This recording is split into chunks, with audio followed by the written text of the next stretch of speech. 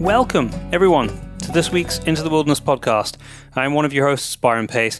It is Thursday, the 5th of March, 2020, and I'm in Northern Ireland for this one, recording a show with Alex Rogers, who is the gamekeeper at the Irish Grouse Conservation Trust. He is the only full-time employed gamekeeper in Northern Ireland, and we're going to be hearing all about the conservation work that they are doing to restore a landscape back to its former glory. They just picked up the Gold Purdy Award for Conservation, so we're going to be hearing a little bit about that as well.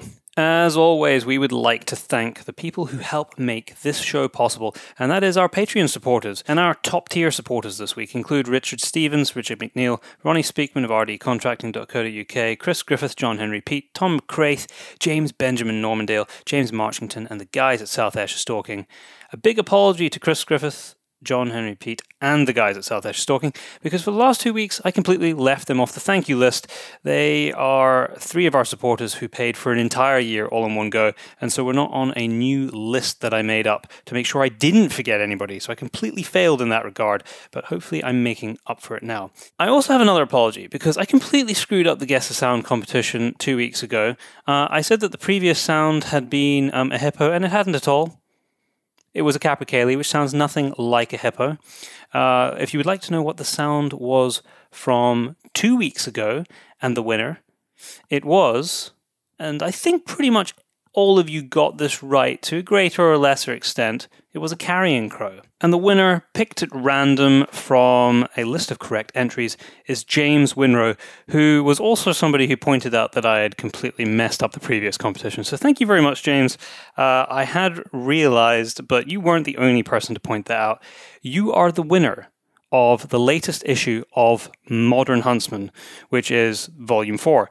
Now, for those of you who pay careful attention on social media, you will see that pre-orders for Volume 5 are now available, and we are doing a reprint. So there are currently pre-orders for all the old issues, so you can now get your hands on Volume 1 and Volume 2, which have been out of stock for a while. Head over to thepacebrothers.com and click on the shop, and you'll be able to see all of the options available there, including a very cool box set for the first 4 issues. We are going to give the Guess the Sound competition a break this week, but I'm still going to give you an opportunity to win a copy of Modern Huntsman, and I'm not even going to restrict it to the latest issue. We are going to open it right up now that we are doing reprints. The only thing is that you might have to wait a little while until they actually arrive back in the UK. But whoever wins this week, you can pick whichever volume you want. So if you happen to be missing one, now is your opportunity to fill that gap. What we are going to do is anybody who helps by supporting us on Patreon from now until the next show goes out in 2 weeks' time will be entered along with all of our previous supporters into a pile, and I will randomly select somebody next week, and one of you will have the chance to tell me which volume of Modern Huntsman you would like to have sent out to you. So you can help support us for as little as $1. So we're not asking for a huge amount, and all of the support makes a massive difference for us to be able to create these shows. So head over to Patreon/PaceBrothers, show us some support, and in 2 weeks' time, one of our supporters, either new or old, will win a copy of Modern Huntsman. Now, I've been mentioning this on the last couple of shows. 8th and 9th of May 2020, Yorkshire Events Centre. It is the Northern Shooting Show. It will be the first show that we are going to this year. I can't wait. It is not far away from where I sit right now. It's going to be a great show because it always is. I completely screwed up the website address that I gave 2 weeks ago. So just Google the Northern Shooting Show, and it is the first thing that comes up to read all the information and how to buy tickets. I look forward to seeing you there. Look me out. And I think that's about it for me. Let's jump straight into the show.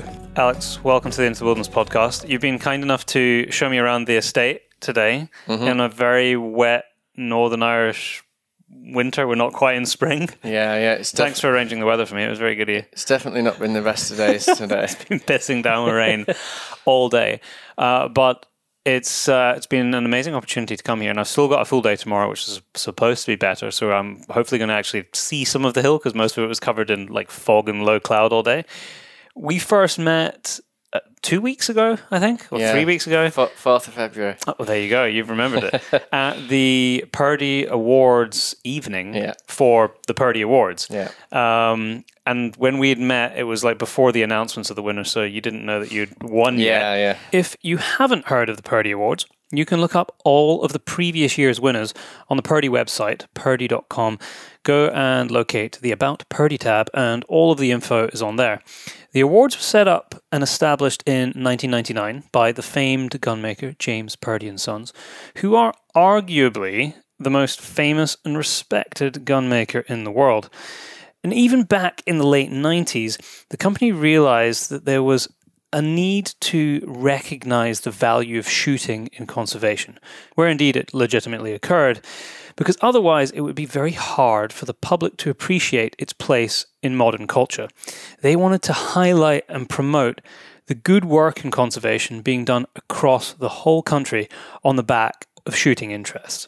And so, the Purdy Awards were born, with an open invite to submit evidence of positive improvements for ecosystems and wildlife. Today, it is a revered achievement, recognised across the whole country as a gold standard of what progressive, sustainable hunting should aspire to be. The process began because we were originally an entry years ago.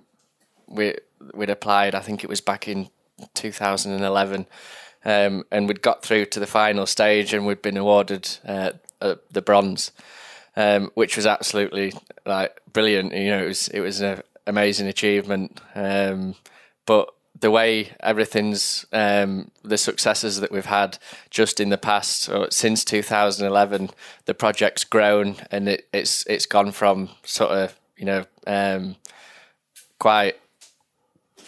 quite low to quite a high achieving, more in many aspects. So we decided to put in for it again, and hopefully, fingers crossed, we would have liked to have got gold, and you did, and amazingly enough, we'd won gold. So quite a room of people to be presented with something. I mean, it was the Duke of Wellington's house? Yeah, Duke of Wellington's house. Number 1 London. Yeah, that's it. Number 1 London. And imagine that being your postcode. Yeah. And I'd also been told that the paintings up on the walls, if they were to sell one of those paintings, that would have covered the cost to knock the house down and rebuild it again. So here is a little bit of British history for you. The Duke of Wellington was one of the leading military and political figures in 19th century Britain, serving twice as Prime Minister, and famously defeated Napoleon in the Battle of Waterloo. Many of the paintings that were on the walls of the night of the Purdy Awards celebrated this very victory. Although it has to be said, he seemed to have a strange fascination with collecting portraits of Napoleon. I wasn't entirely sure if this was the Duke of Wellington's way to gloat in victory, or it was some sort of reverence to his greatest adversary. Who knows? Yeah, I didn't know that. I mean, the oil paintings, and they were amazing. There was one oil painting which was like, I don't know. I mean, it must have been 5 meters wide. Yeah, and it was of the last time they had a dinner celebration. Yeah, that's the dog flapping its ears. The last time they had a dinner celebration for the Battle of Waterloo. Yeah, which was everybody in their red jackets celebrating victory. Yeah, no, incredible room. Yeah, brilliant room, and luckily, one of my bosses, Peter Mackey, who's the chairman of the Irish Grouse Conservation Trust. He came with me, and I think he was more excited to be able to go into Aspley House for the first time. He was very much like myself. He was optimistic. He didn't know whether where we'd been placed. It was a close call.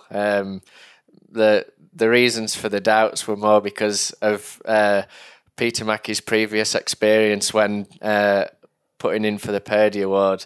The last time when they'd been awarded the bronze, there was a lot more contact. Oh, really? And they kept ringing up and asking, have you definitely booked your flights? You're definitely coming over. And this time there was absolutely nothing. It was you just had a date. An invitation was sent through, and we'd heard nothing else back. So I know Adrian had also thought the same thing as well, and he was like, "Oh no, they've not been in contact like they were last time, and I'm not sure about this." So just with that sort of glimmer of doubt, like to be awarded the gold just made it even more special. Just to rewind a little bit and explain the Purdy Awards, why it's a big deal. Yeah, like in terms of conservation awards given in the UK, it's one of the most prestigious. Why is it a big deal? What's the application process like? Because it's quite involved. From my understanding. Because the competition's set so high, you're up against some of the best estates or farms, in the UK. So the application process, it's pretty stressful because you're trying to cram as much as you possibly can into one document. It's like the Michelin star of conservation here. Yeah. So we definitely hadn't rushed it. We didn't want to rush it. We had thought about sending in an application in 2018, but we just wouldn't have had the chance to get a document together that we thought would be suitable enough, for the award.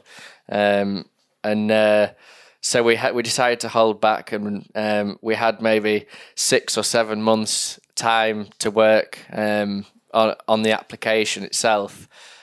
We had a lot of help through from each and every one of the directors of the IGCT. IGCT? Irish Grouse Conservation Trust. Okay. Clock that. Yeah. So they'd had a huge input. It was a team effort. Because the project has been running since 2008, we had a lot to get in there. Like the most crucial thing that that had to obviously be in the application was the fact that the grouse moor only had 5 pair. There was only at the very early stages of the project, there was a grouse count conducted, and there was only 5 pair of grouse on the entire hill. Okay, so I'm going to pause here for a second because that's quite staggering. We've talked about a lot of things which we're going to cover again today in the podcast, but that stat you never mentioned when we were driving on. Right. 5 pair, 10 grouse. On this whole place. On the entire place. So the place is 7,000 acre. Good heather ground would be 1,000, maybe 1,100 acres. And historically, there would have been a lot more grouse here. Historically, this was probably one of the best grouse moors in the whole of Northern Ireland. So what happened? What happened? When you say historically, what, 50s, 40s? Yeah, like back in the 50s, down at the estate, down at Glenarm Estate, there's Lord Dunluce still has the original, the real old game book, which dates back to like the 20s, and like there's still records in there of grouse being shot off Glenwerry up to 100 brace days.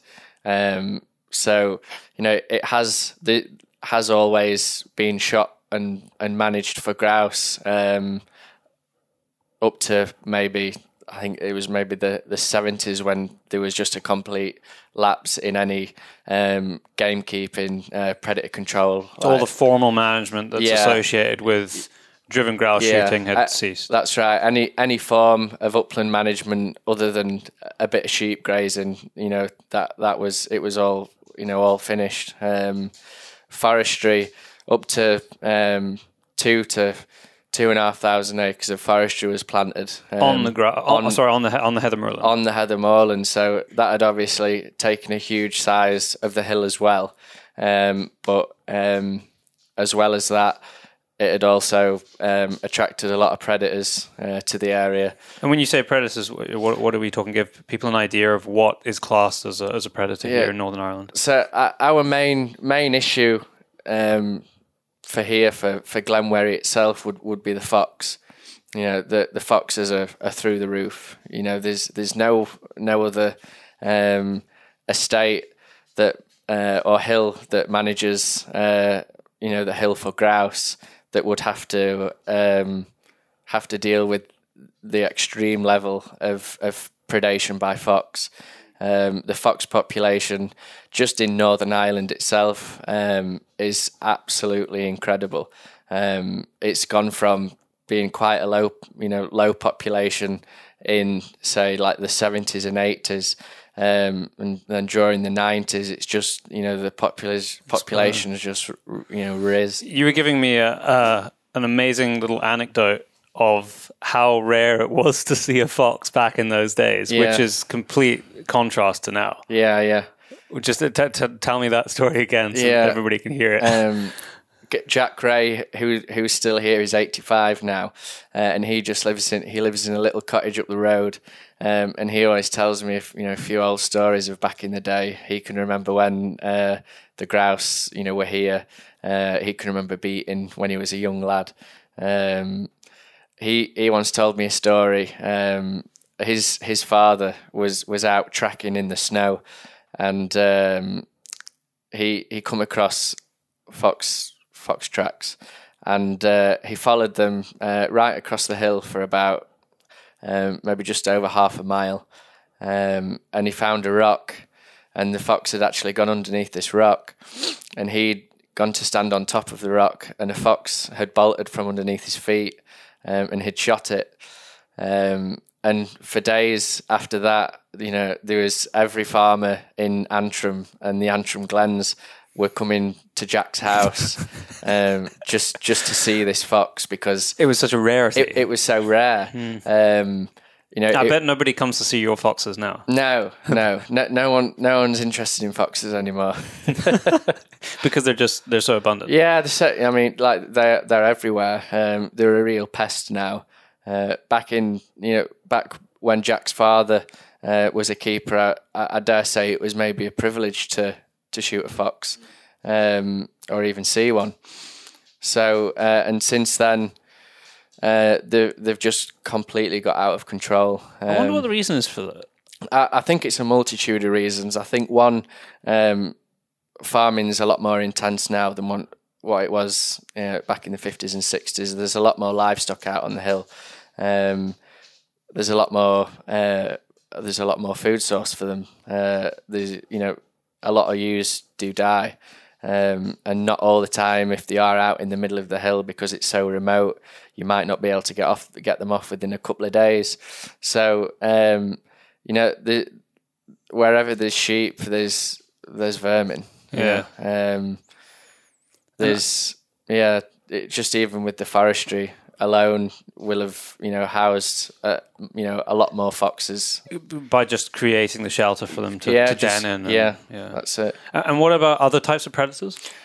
Ravens are really bad. Okay. Extremely bad. Grey crows, they're quite bad as well. Grey crows are quite easily dealt with. We'd be up to maybe 200 grey crows a year.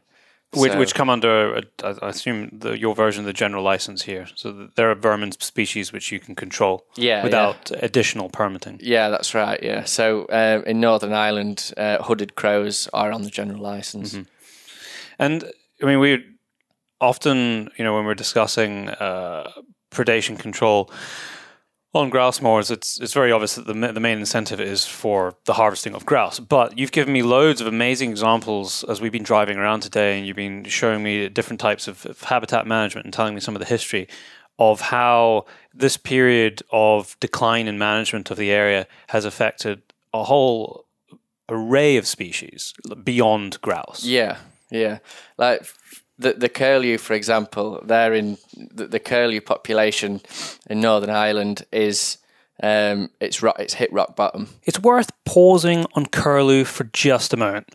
I don't think that there is a bird in the uplands which brings a bigger smile to my face than when I hear the call of the curlew. It is one of our most rapidly declining breeding birds and has shown a 46% decline across the United Kingdom between 1994 and 2010. The species was added to the UK Red List in December 2015, and it is argued to be the bird of greatest conservation concern here. We hold a fifth of the world's curlew over winter, and around a quarter of the world's breeding pairs in spring and summer. So what happens to curlew here has substantial consequences for the future of the species. There are a myriad of reasons for their decline, and a lot of this is focused around land use changes, as is true of many species around the world.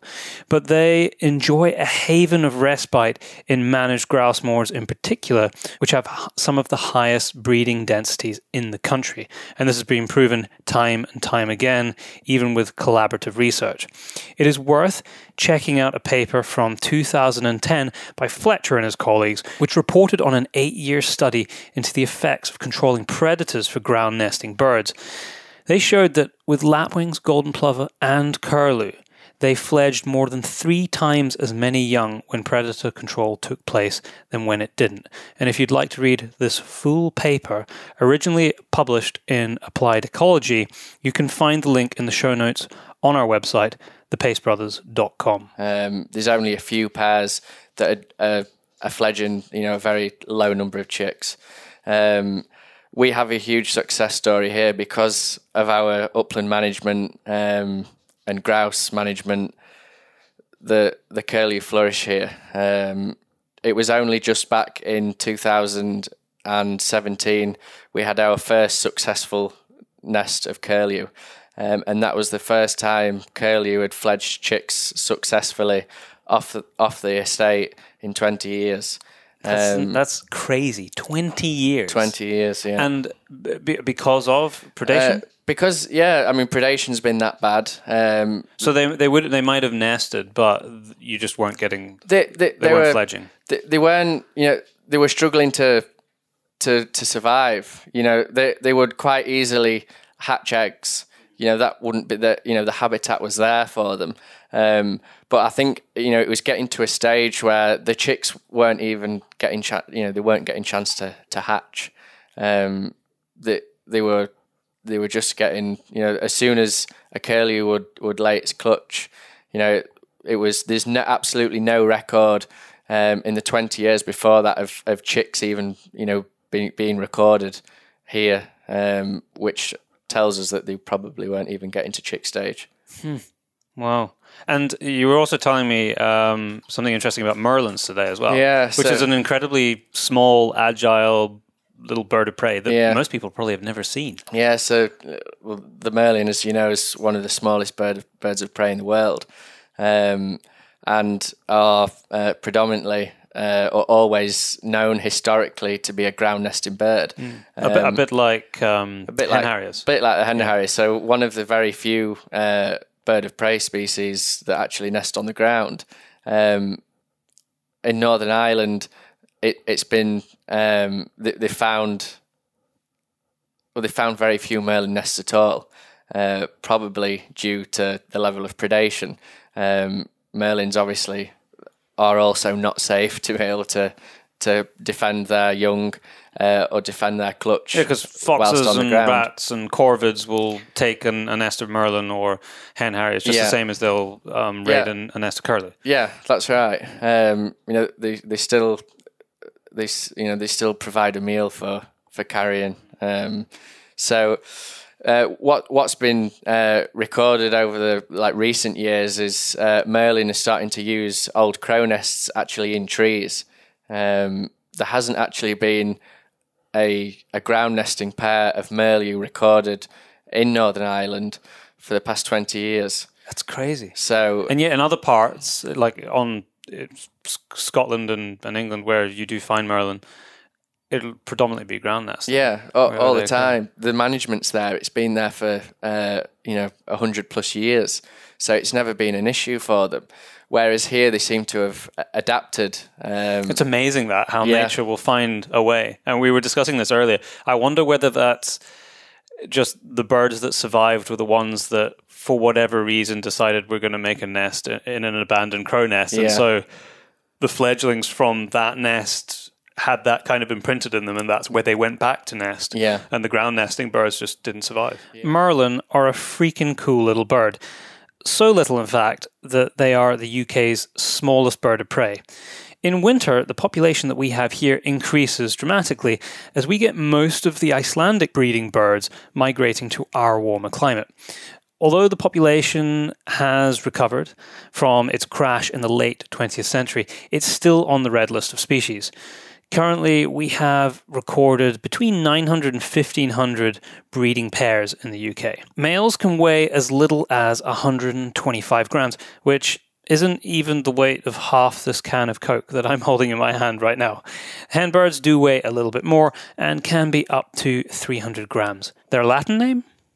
Falco columbarius. Even the hen harrier, for example, they're in the same situation with the level of like predation. They're not doing very well either. Do you have them here?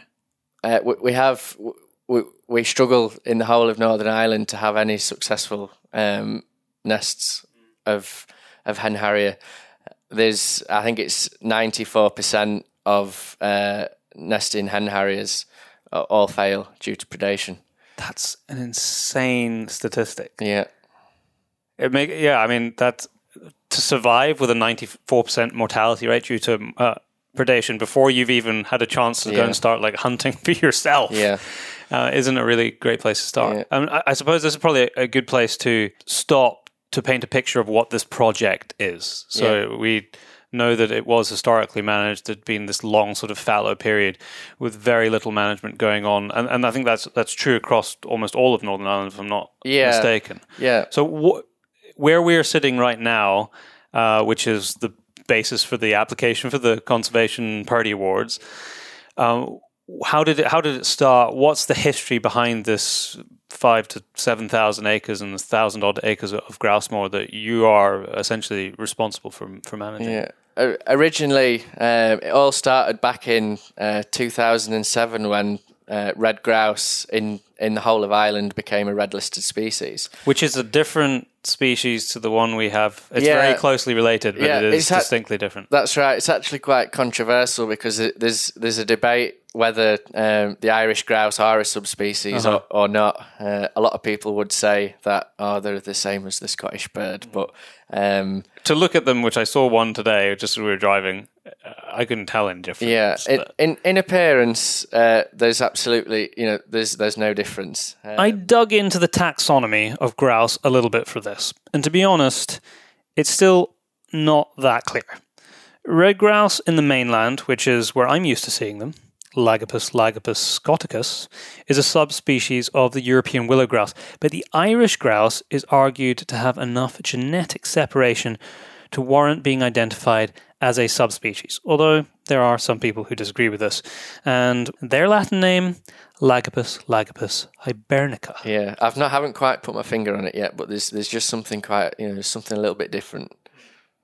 So, going back to how the project was originally founded, Lord Dunluce, he owns the shooting rights for the entire estate.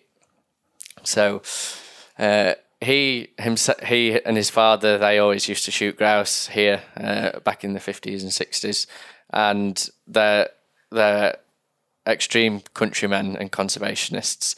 They've always had a strong love for the conservation that exists on shooting estates and up on the moors. So he decided that he wanted to do something about the depleted grouse population, and he felt as though he was he was going to be the sort of the main driver in reviving the grouse population, and he's done extremely well so far. And him and his friends, there's maybe 6 of them now, 6 originals anyway.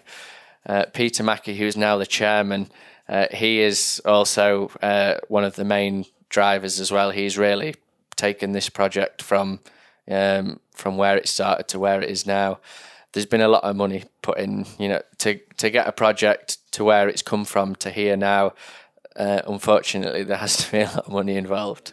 So, they've done so much for not just the grouse, but for the whole biodiversity, on the project. That it's the success here truly lies with them. So they decided that they needed a grouse keeper. The only way of reviving the population, they knew there had to be some form of habitat management and predator control. Because they'd had like 50, 60 years of nothing. Yeah. And being able to see what the outcome of that was. Yeah, that's right. Huh. And they know that the professionals of the uplands, the guys who really know how to manage moorland are grouse keepers. So that didn't take too much deciding for them at all. They put their heads together and like, right, we need a keeper. So they employed a keeper from Scotland, and he come over, and he really got the project going. He put a lot of effort in. For example, the burning, he really did get stuck into that, and the predators, he did extremely well. Thermal imaging wasn't a popular, it wasn't the kind of tool that was affordable back in 2010. Yeah. So he was managing just on his own, using old-fashioned methods, just with the lamp and the odd snare and things like that. And the project started to take off, and each year through the pair counts, through the summer brood counts, each year the counts went up. They went up slowly, but the directors of the IGCT knew that it wasn't going to be a quick turnaround. Yeah, especially with 5 pairs as a starting point. Yeah. I mean, they knew it was going to be a long, drawn-out process, and it could be possibly, a 10-year period until they started to get anywhere near where they would where they were aiming to be. So, yeah. It's a massive, massive undertaking. Yeah. So, just paint a picture of the landscape here for people, and the kind of terrain that's here. Because although I haven't managed to see that much of it today because of the weather, I've seen little bits of heather, but it's not where I come from on the east coast of Scotland.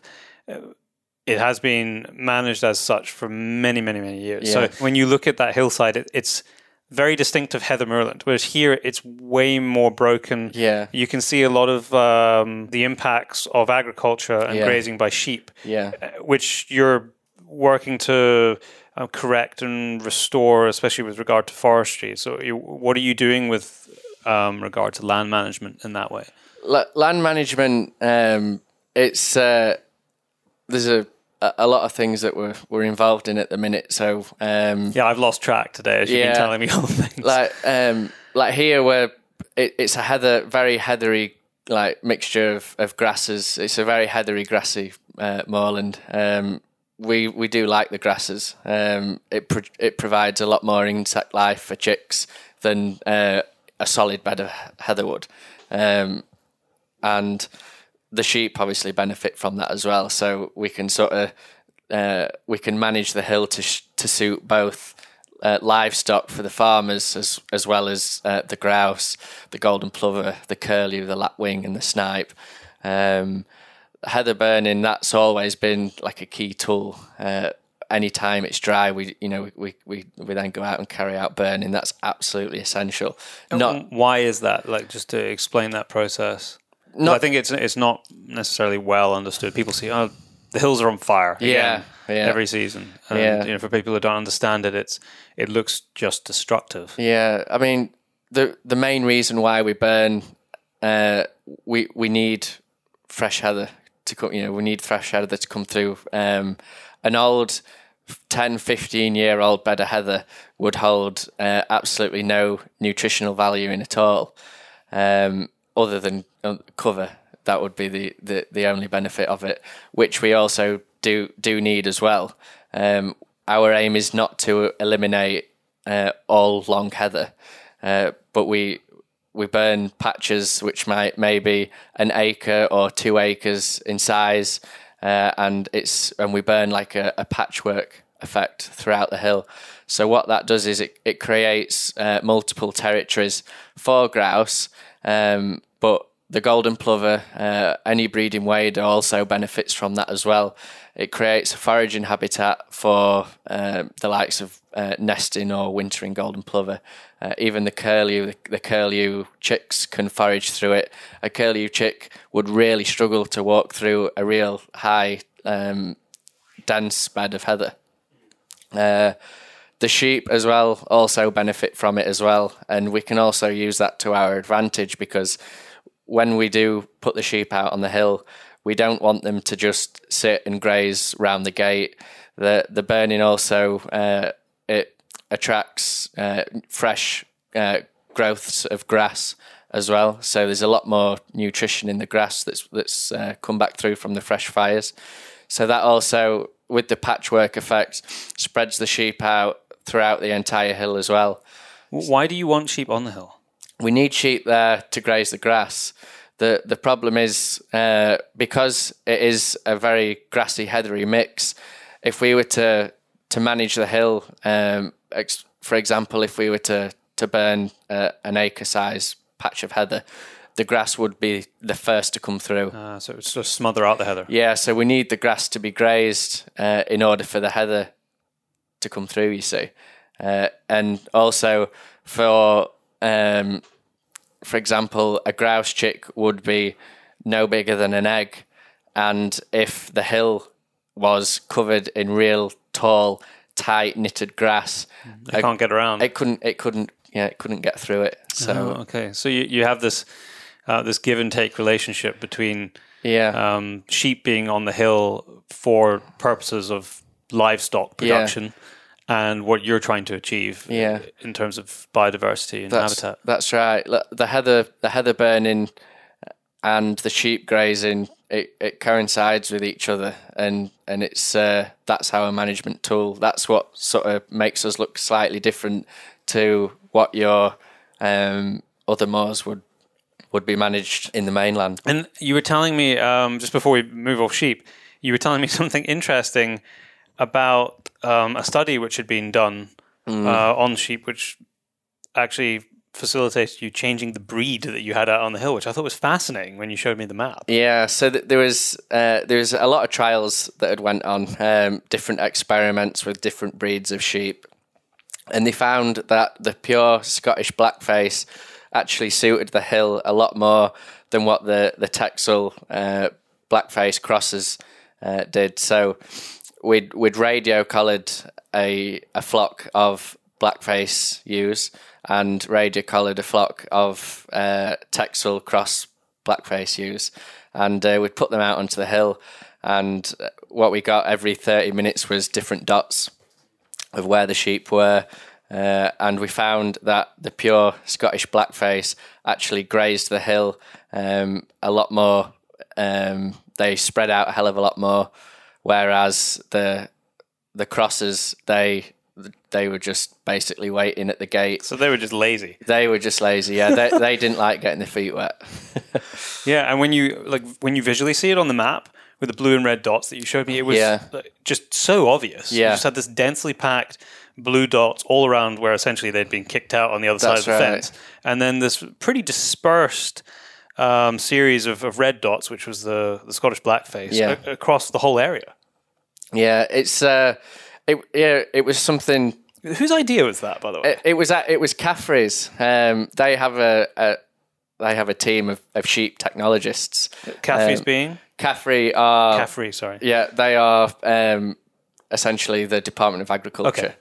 Okay. And they were interested. It was them that really wanted to try this out, and it was a brilliant idea.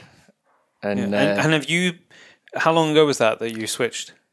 That was 5 years ago. And do you think you've been able to see a difference? Yeah, definitely. Like we always monitor our fresh burnt areas anyway. Okay. Most of my time is spent walking around the hill, looking at fires, looking at work that I've done, especially, looking at fires that I've burnt maybe a year ago or 6 months ago, just to have a look at the new growth. And one of the things that I'll be doing whilst I'm out there is monitoring the grazing as well. So, for example, if I think that the sheep have spent enough time out on the hill and they've grazed enough, possibly they might be overgrazing it, I would then speak to the shepherd and say, could we please take the flock off the hill now? And then we would keep them off for maybe a couple of months, maybe 4 months, and then we would put them back out again to do the exact same job. This is being done in collaboration with a lot of research, a lot of testing, which you're involved in, and your various government departments are involved in, and other NGOs. Explain that relationship that you have, because I think it's rather unique, and I think with a view to management, particularly in the uplands, moving forward in other parts of the country. I think it's something that we could definitely learn from, and I dare say it probably played a role in you guys winning the Purdy Award. This fantastic relationship that you seem to be able to balance, which can or has caused conflict in the past in other places, in other parts of the country. At Greenmount, on Glenwerry Farm, we have a board called the Glenwerry Hill Regeneration Project, and it's a multi-partnership project.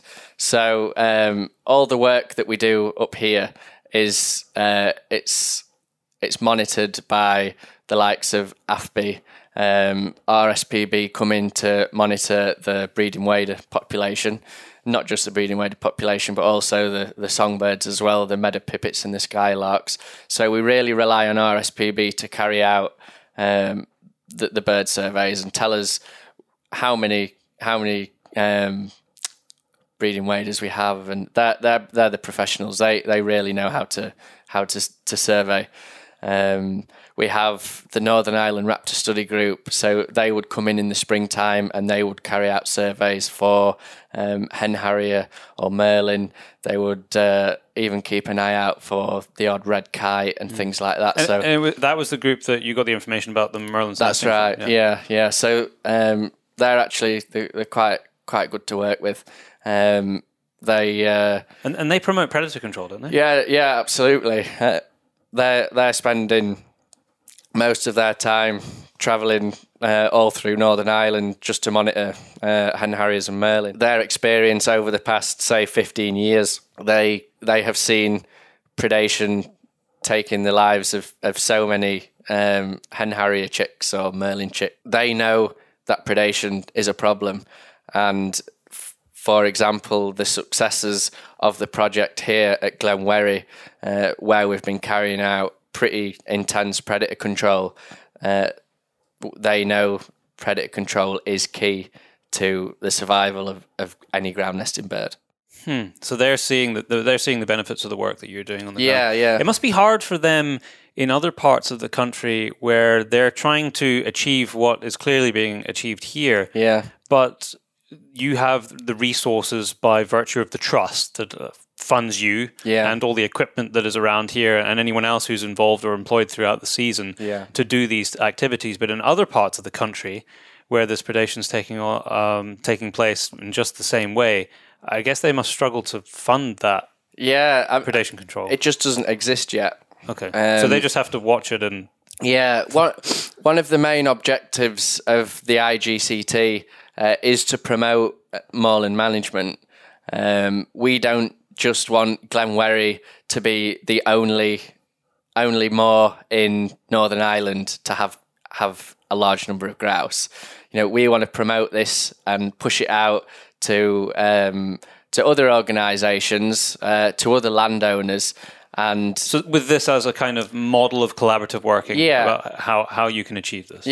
This is a prime example of good partnership working, the benefits of predator control and habitat management. It's definitely not easy. Not everyone could do it, but I think it has to be replicated elsewhere because our hill to have 65% of the grouse population in the whole of Northern Ireland. It's crazy. It's crazy, and on what is essentially 1,000 acres of prime. Yeah, and I dare say that there are more suitable areas in Northern Ireland. There are places. There's hills elsewhere that are absolutely stunning for a grouse keeper to look at, and to see that it's unmanaged. The potential is there. The potential that's there. It's mouth-watering for myself, but as well as devastating at the same time, to look at and think, that place could be absolutely heaving with wildlife. There should be curlew there should be grouse, there should be everything there. Everything's there. It's just not managed for it. We got sidetracked talking about, I can't remember, onto something, but one of my thought processes earlier about something I wanted to ask you about, or certainly to describe, was how the landscape has been degraded in that sort of previous 50 years. Like one example that we were looking at today as we were driving around, and we were seeing little remnants of where there used to be heather moorland, and then that's just it, like literally a couple of plants, and then pretty uninteresting grassland all the way until you get into the sort of heather moorland again, with big drains cut through it, which is now just short grass used for grazing. But that would have historically been open heather moorland. Yeah, there's areas here, Ballybowley Forest, which sits on the south side of the hill. That's nearly 1,200 acres, and that used to be all heather moorland. It was probably one of the best hills in the Glens of Antrim. Unfortunately, the forestry was planted, and that just destroyed the habitat. There's also areas where farming has been brought into it, and the farming practices have changed so much from back in the 50s to now. It's a lot more intense now, and there were grants actually given to farmers to bring heathery hills into grazing pastures. So there's been so much heather moorland, so much habitat lost just to more intense farming practices. It's worth highlighting here one of the great tree planting travesties in Scotland. For thousands of years, the Flow Country was largely untouched. Now, this is an area in northern Scotland around Caithness, if you want to find it on a map. But during the 20th century, vast improvements of technology meant that this land, which was basically a bog and seen as barren and useless in terms of agricultural production, could suddenly be drained and trees could be planted on it.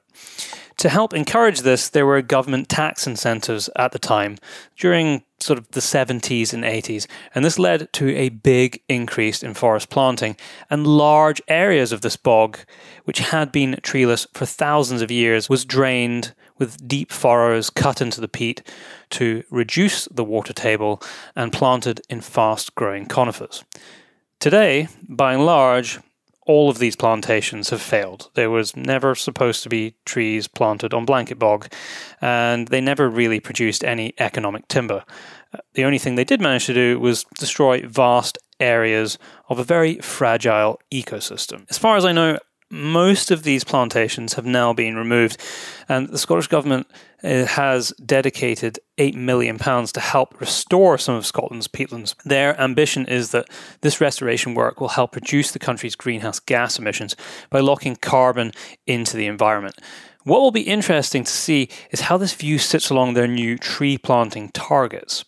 Hopefully, the lessons of the past have been learnt. And there was draining as well. I mean, I think we saw some of that today. Yeah. I mean, that's true in Scotland, it's true in England as well, where you can see that. The draining's so bad here. There's two reasons. The hill, there's so much water coming off the hill, and originally the hill was a bog as such, and they needed the hill to be drier, they needed the ground to be dry in order for the grass to grow a lot quicker.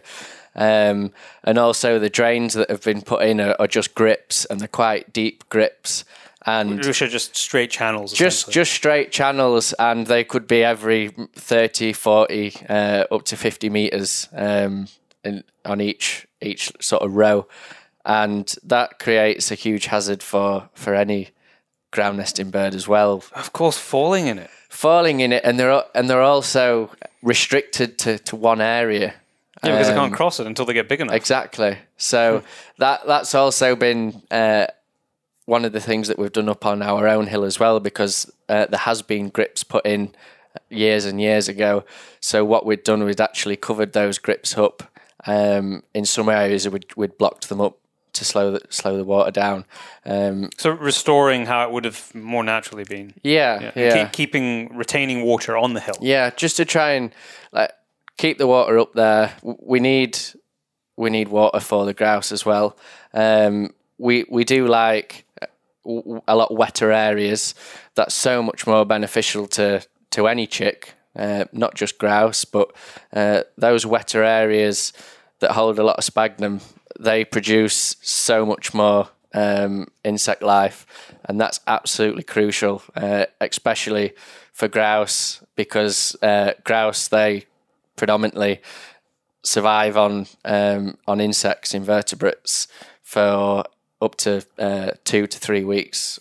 So that's essential. Yeah. Without that, you won't have grouse. Yeah, exactly. That's interesting because, one of the things that we've seen, particularly recently on social media and in the news, is this emphasis on trying to restore peat bogs. Yeah.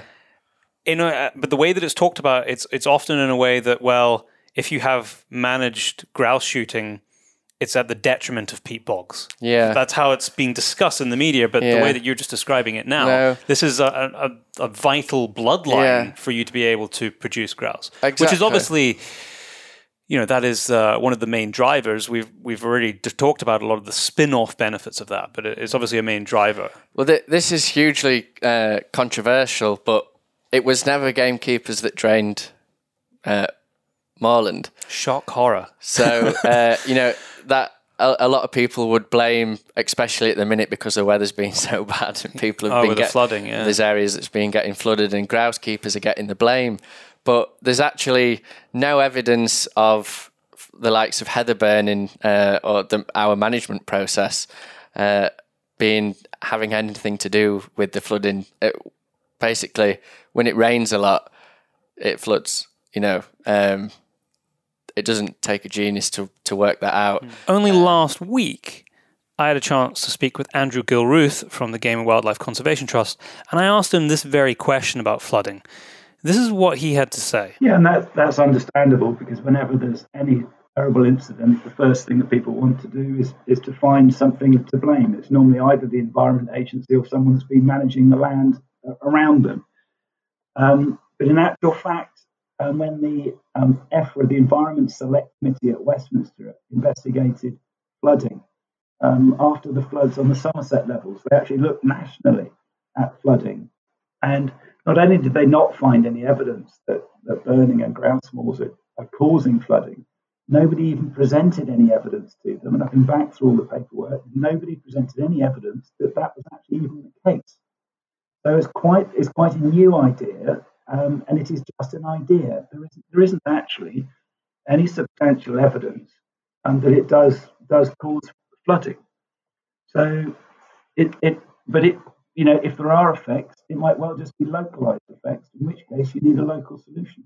But also, like we were just saying just a few minutes ago, all the grips and drainage that was put in for agriculture from around the 70s, that certainly will have contributed to taking water off the hill quicker. Yeah, definitely. The gamekeepers, we need water up there. Especially for a dry summer, for example. Even back in 2018 was the driest spring we'd 4 months ever had. Of no rain almost, and it was absolutely devastating for the biodiversity. The wildlife just suffered extremely badly. It was so dry up there that the invertebrates, there was no insect life at all. So what we've been doing for 10, 15, 20 years, we've been blocking drains to try and hold the water back up there, to try and create a wetter bog in order for invertebrates to flourish there. And also the benefit is that the ground nesting birds also have a food source for 3 weeks after first hatching. Just going back to forestry, you were talking about some of the moorland that's been lost as a result of planting.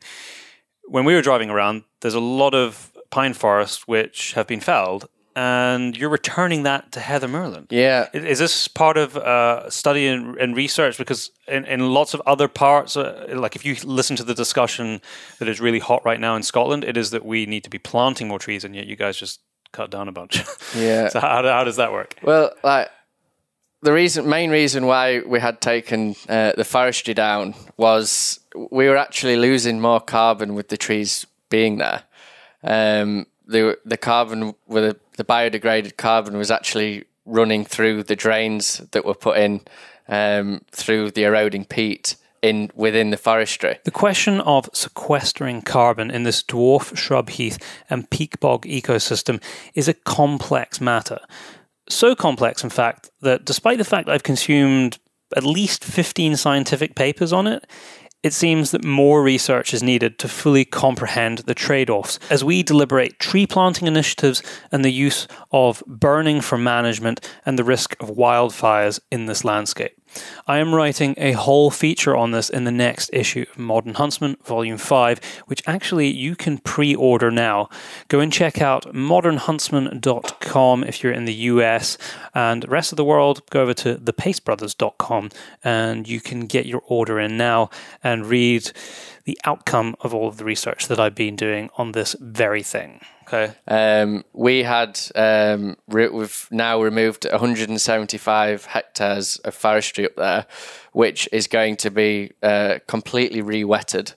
There's going to be a lot of drain blocking up there, so we're trying to keep as much water up there as we possibly can. There's going to be 3 different trial plots, so there's going to be a little bit of ground smoothing, which is where we level all the furrows, which are in between where each tree has been planted, and then there's going to be other bits as well. The higher ground is going to be reseeded back to heather, so that will create not just one habitat, but multiple habitats for multiple different species. But this isn't just you doing it here with the trust. You're going to have science and people studying this to find out what the long-term implications of this action are. Yeah, exactly. At the minute, we have 2 PhD students here. This is probably the most scientific thing that we've done here so far. It's quite a biggie. This forestry we've been trying to take this out for 10 years, mainly because there's been so much issues come out of the forestry. The forestry should have never been planted. The trees weren't actually growing anymore because they were planted in the wrong place. So as a harvestable crop, it probably wasn't worth that much anyway. The trees that are there now they're not worth anything, and they never were going to be. Within 10 or 15 years, it would have just been a forest full of dead trees, essentially. Windblow mess. Yeah. Which is already that the trees were still standing, and the predators that it was housing in there was causing a lot of issues for ground nesting birds. I dare say even now the forestry's only been cleared. They've just finished just nearly a week ago, and just since myself seeing the process of the trees coming down, I've already seen more grouse this winter than I have previous winters, and I think that's just due to the fact that the forestry has been constantly, there's been disturbance in there from the machines taking it down, and obviously it's got smaller and smaller. So the predator issue, I wouldn't say has gone altogether, but it's definitely lessened. And hopefully in a few years' time, some of these big questions are going to be answered. This is the studying that's going on as to, is this a better way to sequester carbon, for example, or is it? Have you improved water quality as a result of it? These are the kind of questions that they want to answer. Yeah, because it's an experiment, and we're trying to take like multiple things from it. We're trying to we will get better water quality without a doubt.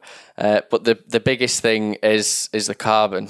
So we're trying to, because there's quite a lot of exposed peat in there, and there is some dry areas, obviously, because there's been tree planted there, so the water's not got the water table's got that low. We need that to become essentially a bog again. So we need the sphagnum to flourish in there again.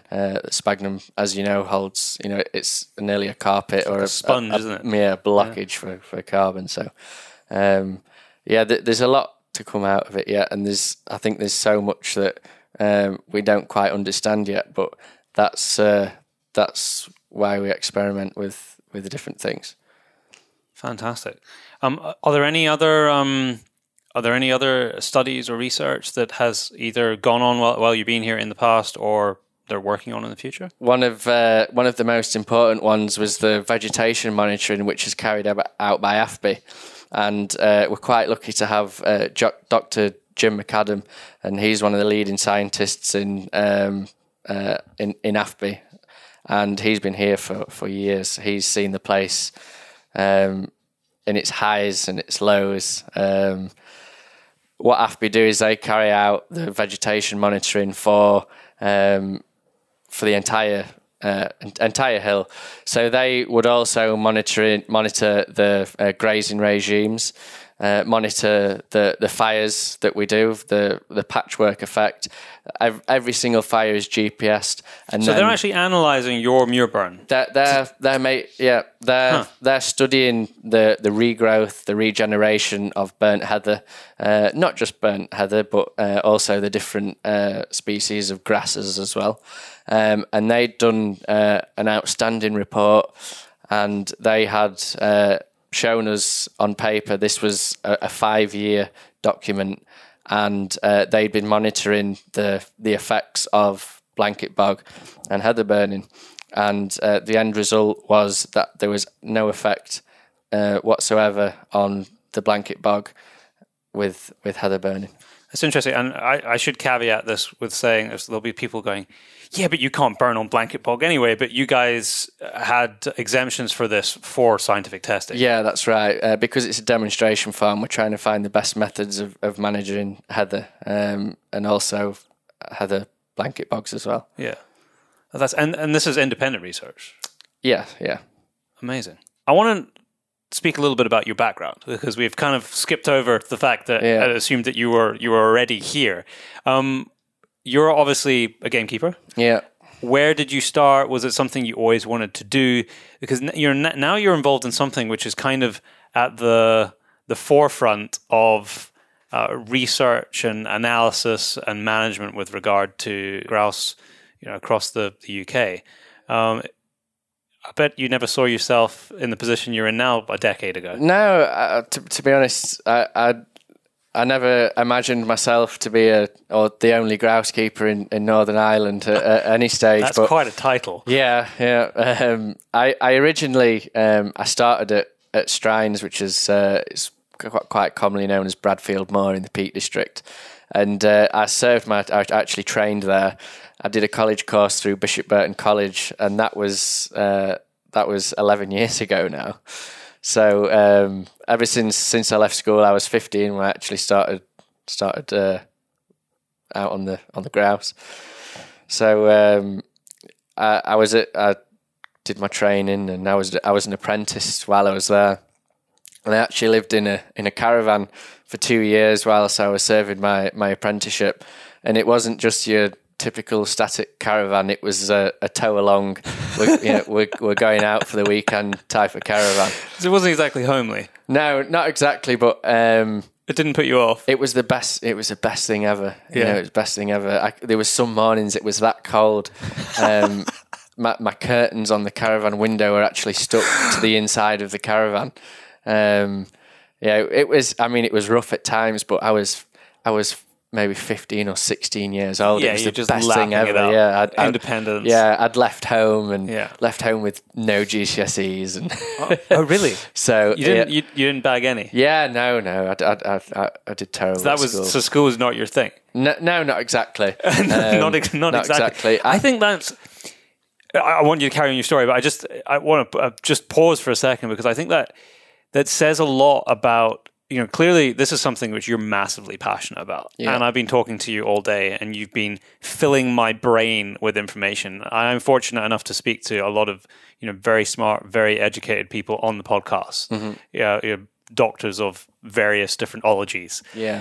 And this is something that you are massively passionate about. And so despite the fact you've got this, by your own admission, this like missing part of your early education, you are massively knowledgeable about what you're passionate about, because it's what you absorb yourself in. And there's a lot to be said for that. Yeah. It's been a huge, it has been my life. Grouse keeping isn't a job as such. It's a lifestyle choice. It's something that I've enjoyed and I've been passionate about since a young age.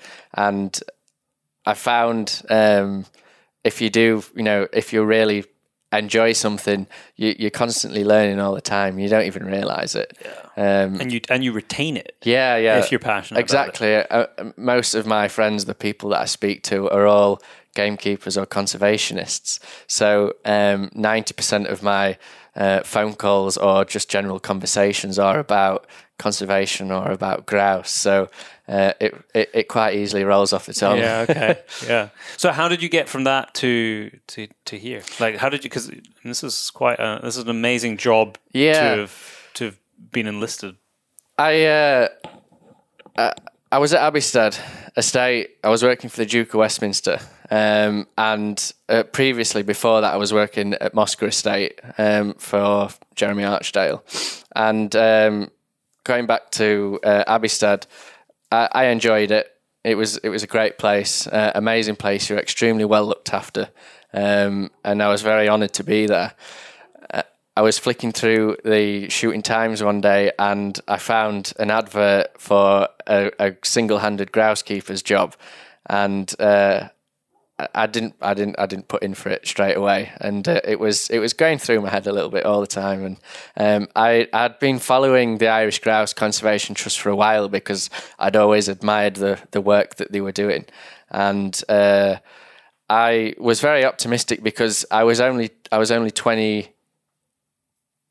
23 at the time, and I thought, I'm not going to get. I'm too young. They'll never take me on. And I thought, I got a CV together, and I thought, I'll just send it. See what happens. I'll just send it.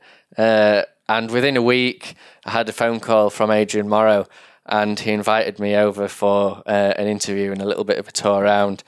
And I came over, and I really didn't know what to expect. It wasn't the landscape that I fell in love with. It was the idea of working on a blank canvas, producing wildlife from nothing. Yeah, it was that attracted me to the project, and I wanted to prove not just to myself but to others that I was capable of taking on such a task. A lot of people have told me, you'll not produce grouse there, or there's certain places in Scotland that people would say, they'll not produce there. But I like to think, for say Northern Ireland or anywhere else where people would have their doubts, if you can produce grouse on an underachieving moor, or on a moor where you face multiple challenges, you can produce grouse anywhere, to the highest standard as well. Now, talking of Adrian, we've actually got a meeting very soon. Yeah. So I'm just, as a way to wrap this podcast up and take it back to where our conversation started, winner of the Purdy Awards. What does that mean to you and to this whole operation here, to have received, like, well, for a start, just like what did you physically get from Purdy, and what do you think it means in terms of like the status that has achieved? It means so much, especially for the directors of the Irish Grouse Conservation Trust, because they've been putting money into this for a large number of years now, and we really want to now we're in the sort of success stages of the project. We've really turned the place round, and there's so much coming out of it now. We really want to show people, and the Purdy Award was a perfect opportunity of getting this thing out there and getting it publicised a little bit more. We want the place to be recognised elsewhere. Not just Ireland, but obviously England as well.